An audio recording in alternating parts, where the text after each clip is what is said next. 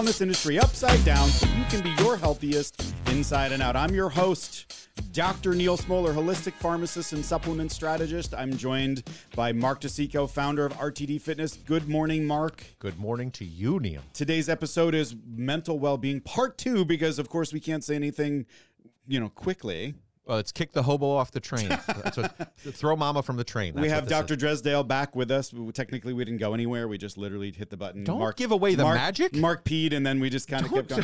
This is the behind-the-scenes stuff. So, this is next level. No, seriously, the reason that we had to go to part 2 is because part 2 is going to be a little bit heavier. You're actually not here for a podcast. That whole first thing was just like a show.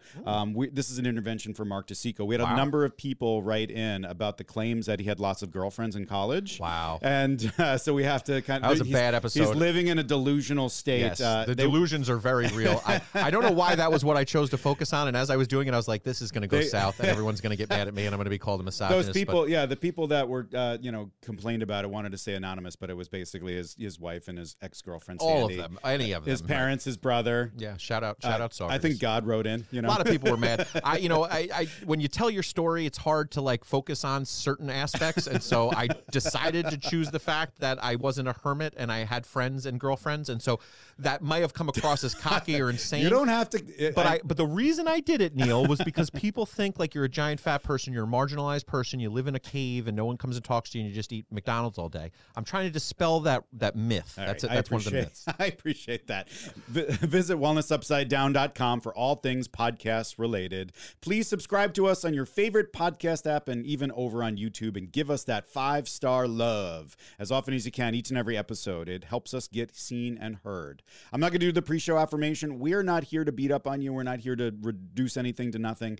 We're raging against the machine. You've heard that enough. We've got to keep moving. I have got Dr. Dresdale, clinical psychologist, here with us to finish up our conversation. Last time we talked about the American mental health crisis. We talked about the crazy person in your head, as we refer to it, or the bad roommate. So that way we don't denigrate the word crazy, that kind of a thing. So we're now going to talk about mindfulness and meditation. So we have this person that lives in our head, a clump of cells who's responsible for creating words. And then we believe that clump of cells is who we are. It's me. But in fact, it is just a part of our brain that does a thing that we pay attention to because there's words associated with it. And that thing is a jerk. That clump of cells becomes personified, and it goes negative all the time. And it causes a lot of undue suffering in all of us. And so we need the tools to help separate that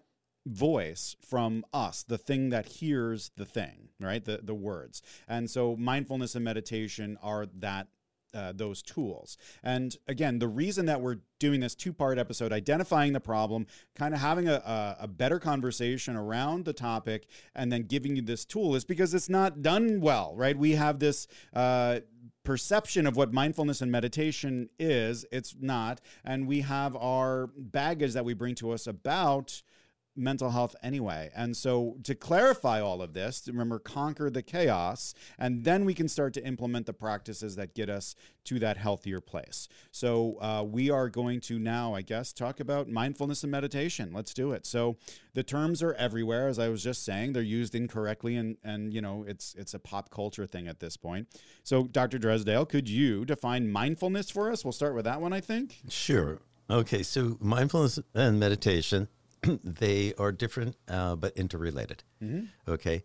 So mindfulness is a quality of mind. That's the best way that I can describe it. And what that quality of mind is, it's an awareness that arises, and I'm using Jon Kabat-Zinn's definition here, and he was one of the first people to use meditation and mindfulness-based stress reduction, MBSR. Many people are familiar with that. So he said it was the awareness that arises through paying attention on purpose in the present moment, non-judgmentally. Okay. Mm-hmm. And then, so very simple, quality of mind. We're here, we're present, we're aware, and moment to moment.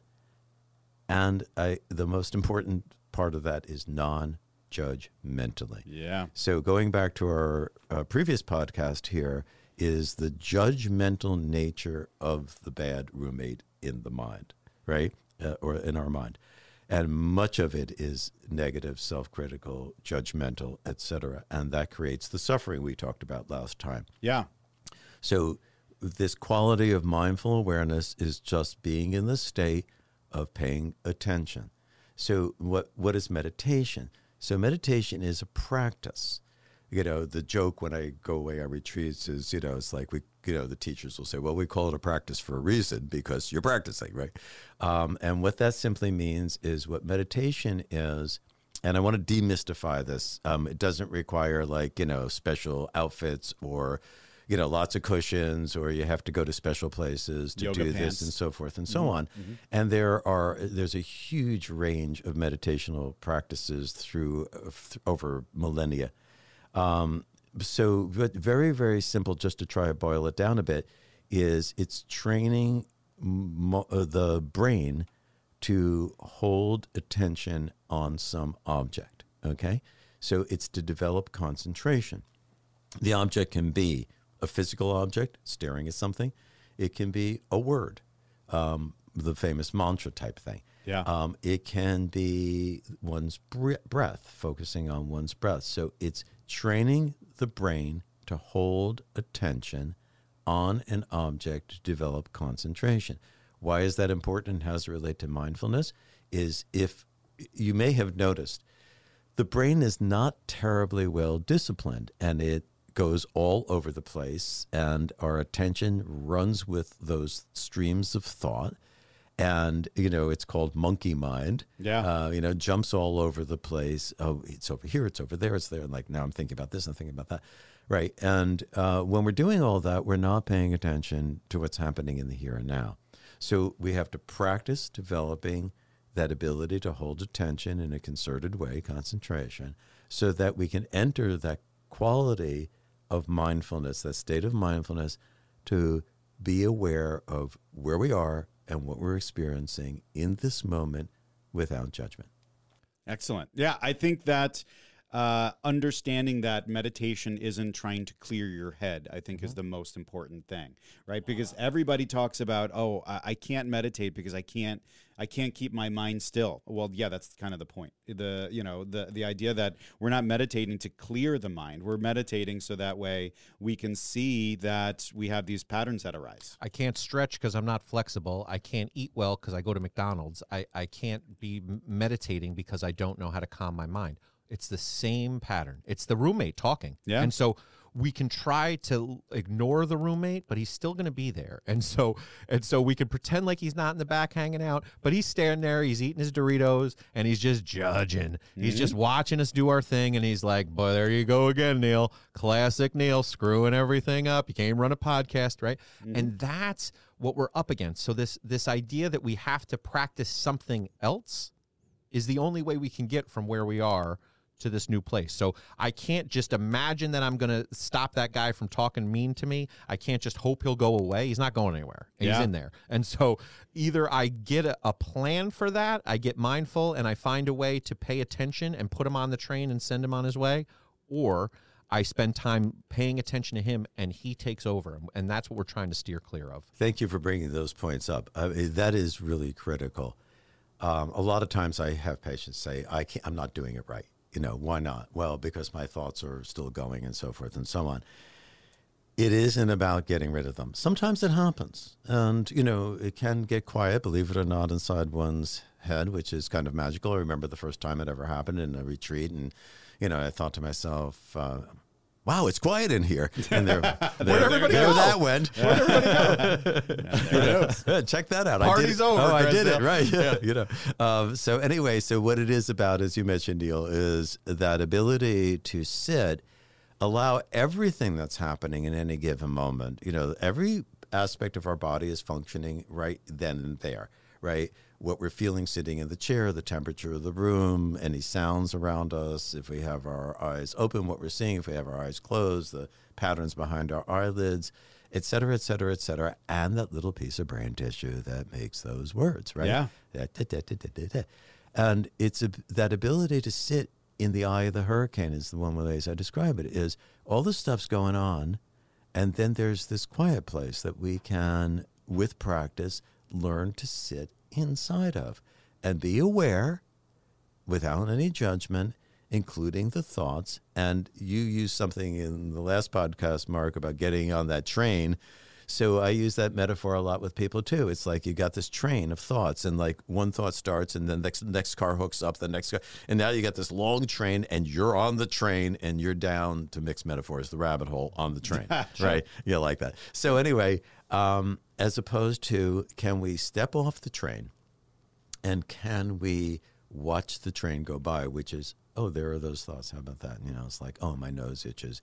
And, if you happen to be flexible enough, and maybe you are now, Mark. Yeah. Oh, you don't even know, Dr. Gerstein. Wait till you see. Yeah, well, you can sit in a full lotus position. And I remember doing this and, at a retreat and thinking, oh, my God, my leg is completely numb. I'm going to lose it. They're going to have to take this off. This is the most painful experience, right? So, yeah.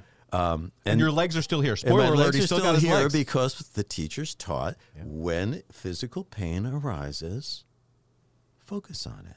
Be curious about those sensations. I know it sounds pretty crazy, but it actually is helpful, and it's just another aspect of the meditation as opposed to my reactivity, which was what my mind was doing.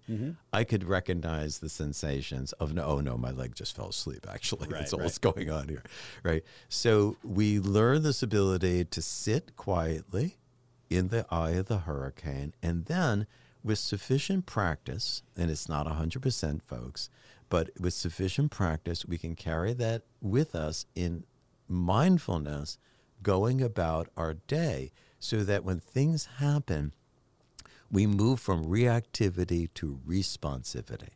So rather than something triggering us emotional, and now we're reacting, we're upset, and we're this and this and that, we can actually feel that experience. And once again, this is, I want to emphasize, it doesn't, it's like not we're always totally calm. Something happens, we're aware of that reaction, we're aware of that impulse, if I want to crash into that jerk who just cut me off or whatever it is. And then we allow that to pass through us, and that quiet space opens up behind, and we can then choose a much wiser, more skillful response, such as, I don't think I should do that, so I won't do that. Here's a better way to handle that. Or as I say to my patients, you don't have to say everything you think. No wonder you're fighting with your spouse or your partner all the time, right? Right? And you aren't what you think, and you don't have to say what you think. I said this to my daughter, she's like, if I curse in my brain, is that okay? I'm like, that's the spot to do it. Yeah. That's the way to curse. Your best plan for cursing as a 10-year-old is in your brain, because nobody hears it. And so you can curse up there all you want. And she was like, I can? You sure can. You won't even get in trouble. Nobody will even know. You could just have all the cursing you want in your brain. And so we can control that. We can in the same way that you described sort of, and I use this in my yoga and in my sort of mindfulness, is I spend time in positions and it's super boring. And so I have people breathe as they're going along, but I talk through it because I'm distracting them from sort of getting in that reactive response. And so I'm filling up with a lot of words, which might be surprising to you guys who've watched the podcast that I have a lot of words, but it's deliberate because I'm really trying to get them off that train, which is their brain saying to them as they're in this position, get out of here, get out. You're stuck. You're never going to get out of this position. This is stupid anyway. And why are you doing it? Right? Is what your brain does. It's what mine does when I'm in a position. It's like, nope, this is stupid. I should just stop. I'm plenty flexible. I don't need to continue to do this. But if I'm really working on that breathing, if I'm taking the time to focus that energy towards being in that present moment where I'm just in a stretch, I'm just a guy doing a stretch, no judgment, no whether or not I should stop or whether I should slow down or do it differently. I just need to be. And so we don't be enough. We just spend our time in the past or the future. We're not sitting in the present moment. And that's the piece that has been so critical for me and I think is really beneficial to our listeners. So we've piled on a bunch to this, but I want to revisit it because there are some people that are just hearing this conceptually for the first time. This idea of being mindful is really just about okay, so I'm sitting in the chair and just kind of experiencing everything, not when the thought comes, returning back, and instead of the focus being, say, my breath and just focusing on one thing, I'm focusing on everything. I'm focusing on how the chair feels against my butt, how my butt feels in the chair, how my foot feels, how the temperature in the room feels, right? Being physically here and experiencing the moment, right? And not getting lost in the mind somewhere else. Being mindful is being here, right? And not grabbing my phone and immediately dissociating from reality. Right. And that's what the phone allows us to do. So we're talking a lot about put the phone down. Yeah. There's reasons for that. Yeah, because the device we want, dependency is tied to I this. want to constantly have input. My brain is like, give me more input. I need more information out there, and then I'll feel better. If I see Neil's 70th picture from Europe, that's going to be the thing that's going to be the tipping point, and then I'm going to feel better as a human. And it never actually happens. You, spoiler alert, you will not feel better after going on the internet anytime that you do it. Right. You go there for that reaction, but what you end up actually doing is just completely separating from reality. And then you come back a worse person than the guy who turned the phone on to begin with. So then being mindful and being like experiencing every moment, we'll say, and we should define that because, you know, we talk in seconds and hours and minutes, but moment is kind of like, you know, define that for me. Like it's a bunch of seconds, right? It's like, what's a moment? The moment is now. Okay, that's the moment. When will then be now? So is an acquaintance of mine who is from India and Hindu, who said, you know, the past is fears and the future is tears. I love this phrase, that's right? right. Because past is memory. This moment is now a memory. This moment is now a memory. So the past is a memory. remember. Right, exactly. I was there. And the future is projection. Whatever we're imagining, either positive or fearfully, is going to happen. That is that. Now, remembering is happening in the moment. Projecting is happening in the moment. But it's the moment. It's this. This is the only one that exists that we're experiencing through all of our sensory systems. Right? So we have the traditional 5 senses, and the Buddha called the mind the 6th sense. So experiencing all of our world, very simply, consciousness is thoughts, feelings, and sensations. There ain't nothing else in that stream. Right? So I want to go back to also the interrelationship between meditation and mindfulness, based on what you said, which is, remember, meditation is that practice of developing concentration. Yeah. So if we want to be mindful, if I'm just sitting here and all of a sudden my attention gets pulled into my thought stream, right? I'm no longer experiencing anything that I'm seeing, hearing, doing. Is the dissociation you talked about, Mark, tasting or whatever the case may be. Yeah. Right. Not fully focused on the experience of the moment. So the reason that the practice of meditation is so important is it makes me aware as soon as possible. Yeah. My attention has wandered off into thought, right? And the concentration is a trained practice of the brain to bring that attention and that focus back out here to this moment. And now I'm mindful again. Right. And that can happen like 1,000 times an hour. And so, like, again, the mindfulness, the idea that I'm experiencing the moment in its full, sensory, I guess, input, right? And the idea that most of us are not in the moment, and we spend most of our time in the future or in the past. That's what we're bringing. Our mind is bringing those things. We're worrying about a future that hasn't happened, or we're like, fermenting over a past that's already passed, right? And so perseverating on things. And so being more mindful is saying, okay, wait, I'm not there. How many people have driven in their car and then they just arrive at a place, or they're having an argument in their head with somebody that's physically not in their car, right? And you can go, oh, wait, I need to be more mindful that I'm driving a car and that thing isn't happening. And that shifts a lot for people. When you start to do that and start to recognize that, you start to apply it to a lot of different things. You were talking about learned behaviors, right? So, a kid punches another kid in my house, right? And I could start to go, and then realize that, I'm now escalating my emotions and I'm watching that happen. And I can just be more mindful and just be more present in the moment and just experience it and then handle it in a different way. That's being responsive rather than reactive, right? Responsive rather than reactive. Right? Exactly. So, yeah, and going back to the first part of the podcast about mental health and well-being, and dealing with things like anxiety and depression, etc., is when we begin to see through the mindfulness-based cognitive therapy that I work with people on, these are only thoughts. These are only thoughts. I'm not really the worst person who ever walked on the face of the earth, or not. Like if I'm going on a trip, the plane isn't necessarily going to crash. Actually, the odds are very low of that happening. Right. But I am obsessively worried about it, and I am so anxious I can't even function, right? If we can see that those thoughts are, and the mindfulness is bringing it back into this moment, a phrase I work with patients on is everything okay right now? Yeah. And people come in, they say, once they start to get the hang of that, it's like 99% of the time, everything is okay right now. Now, it doesn't mean that It's great. problematic or it's great or any of those things, but the things that they were worried about or ruminating about from the past, things that they should have done or whatever it is, it's like, no, actually, like I'm like just sitting here eating breakfast. Everything's okay right now. Yeah. None of these things are happening in this moment except in the head. Right. Right. So I always used to say that the mindfulness is kind of like the macro version of mindfulness, which is the micro version. So the macro version, meaning like, how am I interacting in the world? What's going on in the world, and how does my being fit into that whole thing? Where then we flip it and you talk about meditation, and that's the deliberate focus and that's what's going on inside of my mind, and like learning how to understand that voice in my head and get that distance between the two. So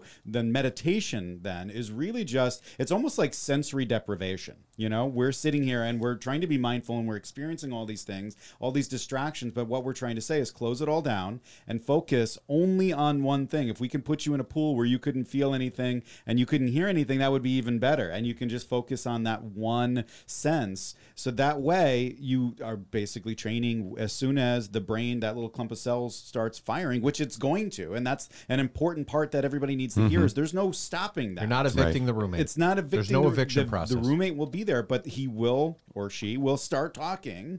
And then you just need to know how to handle that when you're focusing on one thing, and then all of a sudden the thing starts talking, and then you start going down that path, following that person. You can say, oh, wait, I'm following that person again. I'm not focused on my breath. And then you just go, okay, no big deal. I'm going to just go back. And that's it. And so go ahead. Yeah, exactly. The meditation is the practice to develop those neural circuits to concentrate better in the moment. Right. Right? Because anything that you're focused on, whether it's a physical object, a word, or the breath, is happening in the here and now. Right. Right? So we're training the mind, or the brain rather, to release attention from the word thoughts that we think are so important because, well, it's impolite not to listen no matter how stupid what's being said is, right? And bring it back into the present moment. And so being able to work with it that way, and consequently, the less caught up we are in our thoughts, the more present we are. It's like when you're having a conversation with somebody and you look in that person's eyes and, you can see, oh, they're like not even home. Yeah. And what Mark was doing to both of us. Just yeah, right, ago. exactly. Yeah. And and we keep talking because whatever we got to say is important enough. We don't care if anybody's listening. Yeah. But, we can see it in somebody else when they're not home anymore. And we do that all the time. And it's bringing ourselves back home, into this present moment. So to keep it really simple, the three components of meditation are focused attention, practicing focused attention to develop concentration. 2, attention wanders somewhere, right? So the second component is we wake up, meaning, oh, I'm not present anymore. I've been driving for the last 5 minutes. I have no idea where I am and who's been driving. I didn't even own a car. Right.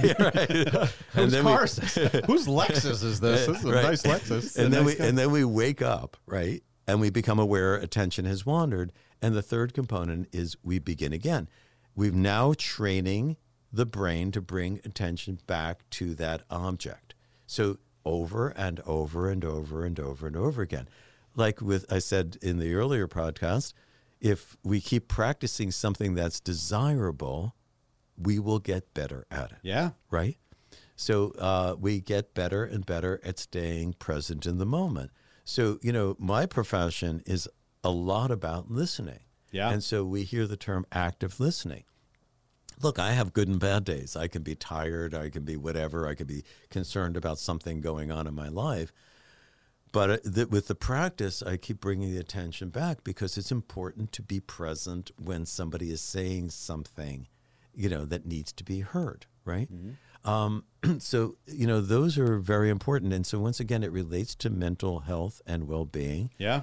By hearing and putting in context all that chatter is just one of a million things that are happening in any given moment, right? And not giving it our attention and not paying attention to it, because it's going to be, for the most part, creating negative mood states, as it will often do.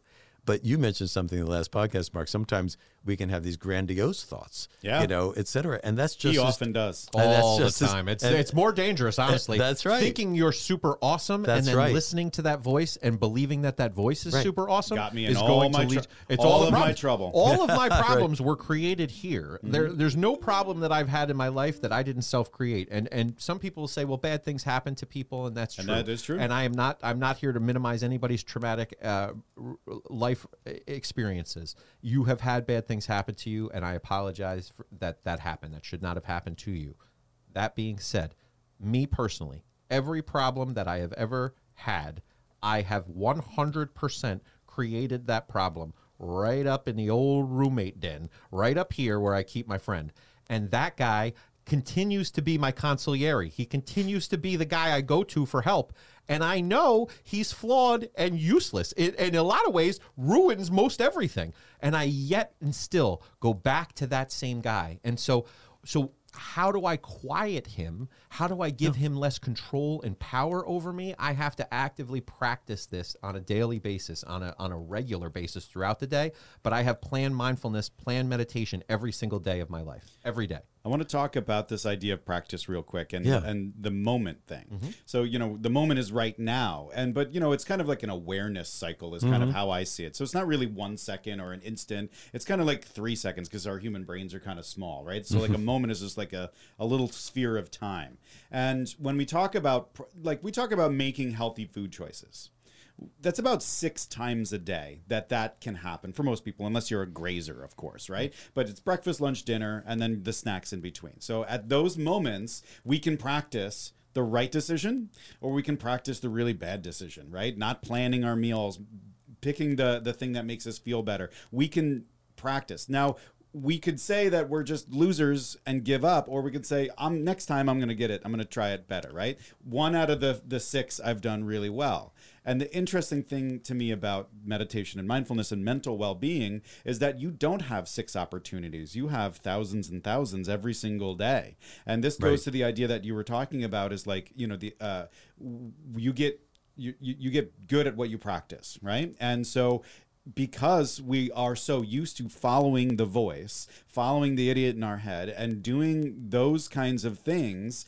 we have practiced that for years and years and years, every single day. And the great part is that we have so many opportunities to correct that, right? So if one moment comes up and we handle it incorrectly, like I yell at Ava for leaning too far down, for being, and I can go, I don't have to own that. I can take it back, and this is a brand new moment. I'm sorry, I didn't mean to do that, even though you're drawing something great, and I just distracted you from that, right? So we have ample opportunity in our day to practice both good and bad, and throwing those labels on there, like healthy and not healthy thought practices, mindfulness and meditation. And I think for me, that is very liberating. It means that there's so many opportunities to get better at something. It can happen easier, Yeah.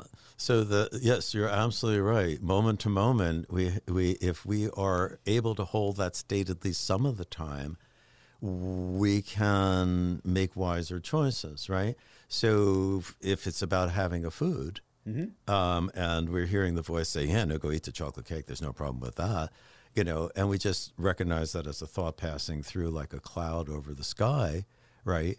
And we sit quietly, what might come up is, that apple actually looks really beautiful, and without any judgment. Now I want to, like you mentioned, good, bad, and we talk about healthy, unhealthy. Experience. How am I going to feel? Those first couple of bites of chocolate, like, I love this. I love chocolate. Eat more of that. But once I eat that, like remember I said in the first podcast, on the back end, I eat that piece of chocolate cake, I'm not going to feel so good. Suddenly my blood sugar level is going to go up, and I'm going to have all these carbs in me, and Experience, not judgment. if I eat the apple, wow, the sound of it, the juice in my mouth, the crispiness of it, etc., the flavors and so forth. And now how do I feel on the back end? Well, I don't feel so weighed down. I feel better, etc. So if we attend to experience, believe it or not, our total body will tell us what is a wiser, more skillful choice without the judgment. You know, I have patients who come in, I was really bad today, I did this. Yeah. Right? You know, and I focus on, well, what were the consequences of that? What did you experience when that happened? And they start to pay attention to the experience, right? And they're able to start using the feedback loop of our own bodies to say, better this. I feel better when I do walk 5 minutes every day or meditate, 3 or 4 or 5 times a week, rather than when I wasn't doing that. Right. Oh, so you now have feedback. Or if somebody says to me, actually, this like that, okay, so now we know that's not the thing for you.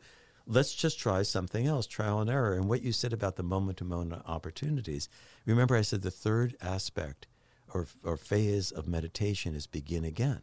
No judgment. Oh, I just observed, attention wandered. I woke up, begin again, bring attention back to the object, let's say, the breath, right?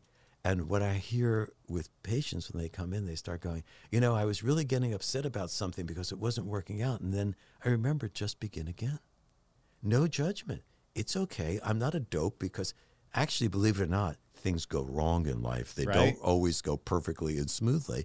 But the roommate in our head is what? You should do it right every single time. And if you don't, there's a problem. There's something wrong with you.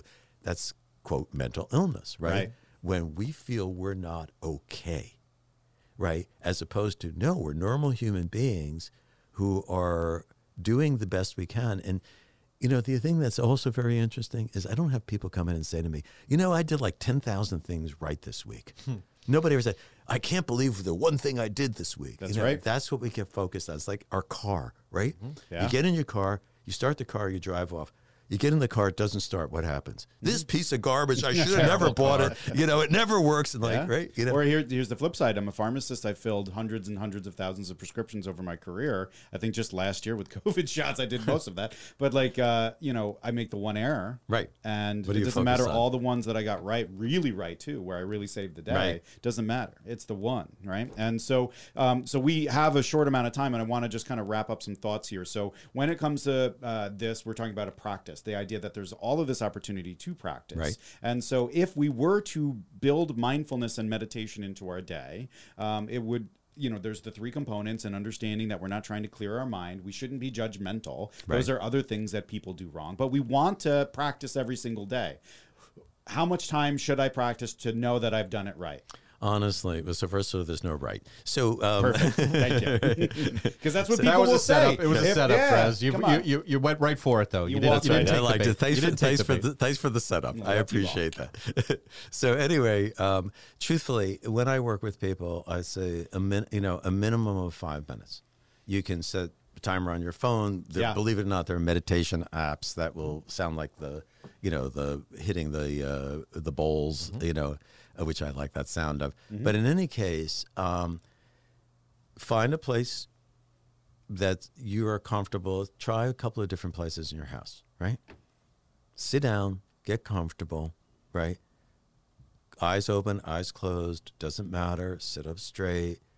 Focus attention on, if you want to use counting breaths to 10 and then repeating, if you want to use a mantra, or if you just want to keep attention on the breath. What's going to happen? Attention will wander. You wake up, you realize it, you bring it back.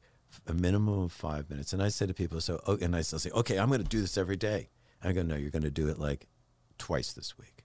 Because what's the mind say? The mind says, I'm going to be perfect. I'm going to meditate. I'm going to be the best meditator you ever had. I'm going to do it 7 days a week. I'm going to 8 hours a day of meditation. Right, I'm exactly. floating through the life. Right. And instead I say, no, like shoot for 1 or 2.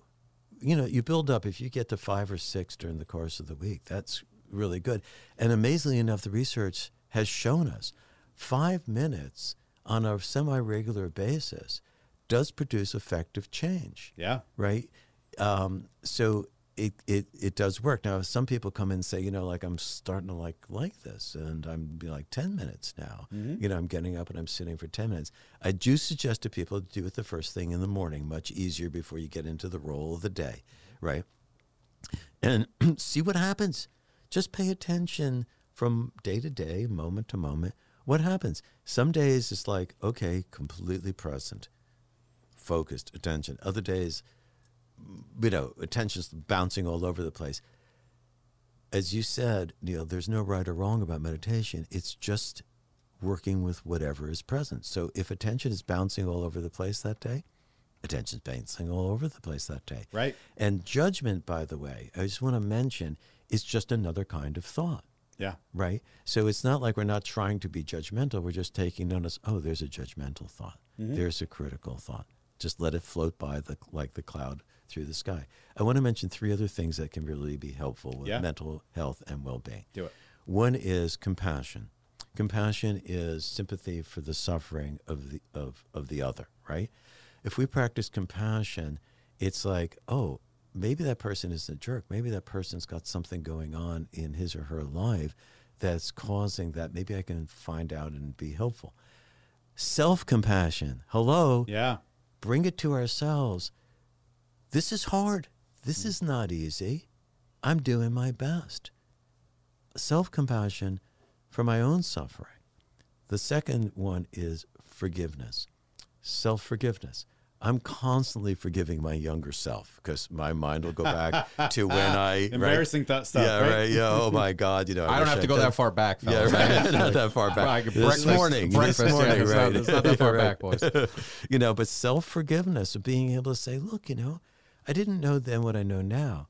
But instead of ruminating about what I should have done when I was 21, what did I learn from that experience that I'm not using that I can bring into the present here? Yeah. Okay, and the third thing is a gratitude practice. A gratitude practice is every day, find 3 things, they can be small, they can be big, that you're grateful for. And people say, but as people engage in a gratitude practice, their attitudes about their lives change. They start recognizing there is much to be grateful for, no matter how difficult it can be. You get up early in the morning and it's a beautiful, crisp fall morning. I'm grateful for the, just the sound of the birds outside.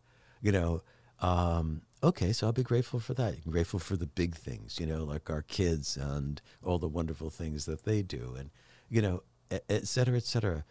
Just so compassion, self-compassion, forgiveness, self-forgiveness.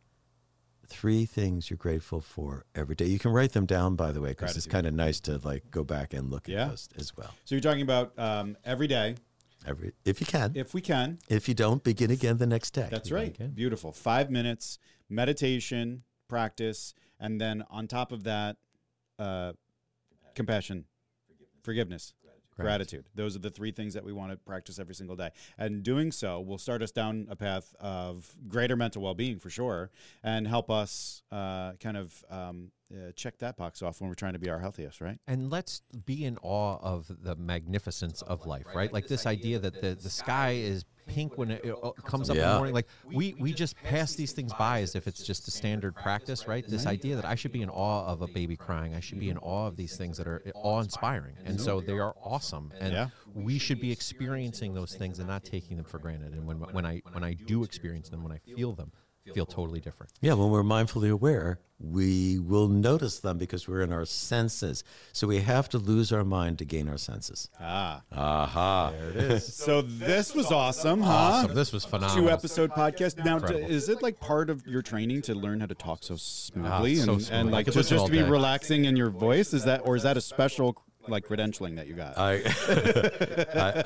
That's genetic. I got really lucky. If you're listening to this podcast and you're driving, please pull over. Turn the heat down. Right, turn the AC and up. I can really slow it I down. mean, luckily we're here like maniacs. We're the hobo in the back of the brain in this podcast.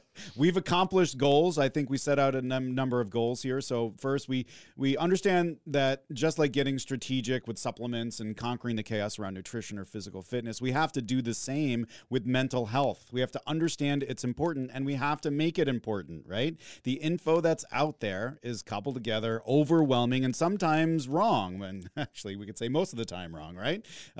Second, we stress the importance of healthcare professionals when it comes to mental well-being. Conventional docs and unhelpful or dangerous medications, right? That's what we think. We think that these doctors are conventional and they're not going to think holistically. They're intimidating and they're just going to drug me. And I don't want that. That's not true. Again, mental health practitioners are some of the most holistic practitioners, especially the great ones, because it's not just about medicines or even supplements. It's about the work, and the work is very holistic.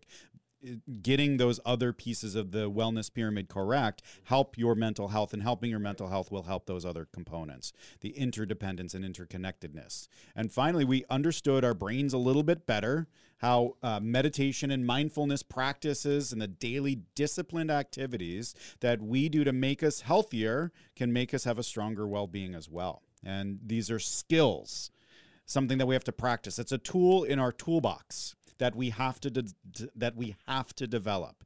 It's as important as nutrition. And it's important as a fitness regimen, right? And, you know, we talked about this. Mindfulness and meditation are not the answer, but they can lead you to an answer for sure. And doing mindfulness and meditation will pay dividends in other areas of your lives. Their next conversation is going to be around sleep. And so how do you fall asleep? Well, meditation will certainly do it for sure. It helps with sleep, social pressures, the feeling of fulfillment, all of that stuff.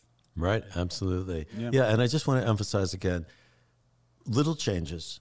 Set a small change. You're not going to change your life overnight, but if you small change, you get it down, you're doing whatever several times a day or a week, move on to the next one, move on to the next one, and all those building blocks will add up, because it's like a runaway train. You just got to stop the train first before you can even get it moving in the desired direction. And I want to emphasize also what you said. These are skills. They can't be practiced and learned. It just takes time and effort. I'm sorry, folks. There is no other way. We've apologized. That's how we roll here. I wish I could play the piano, but there's only one way it's going to happen. Right. That does it for this week's podcast episode. Take a few moments to give us a 5-star review and share this podcast to your social feeds. Visit wellnessupsidedown.com for all things podcast. Remember, being our healthiest starts with being honest about ourselves and the health and wellness industry, then blazing a new path, marching forward one step at a time. I'm Dr. Neil Smoller from Mark DeSico and Dr. Dresdale. Woo! We've got your back. Thanks for joining us.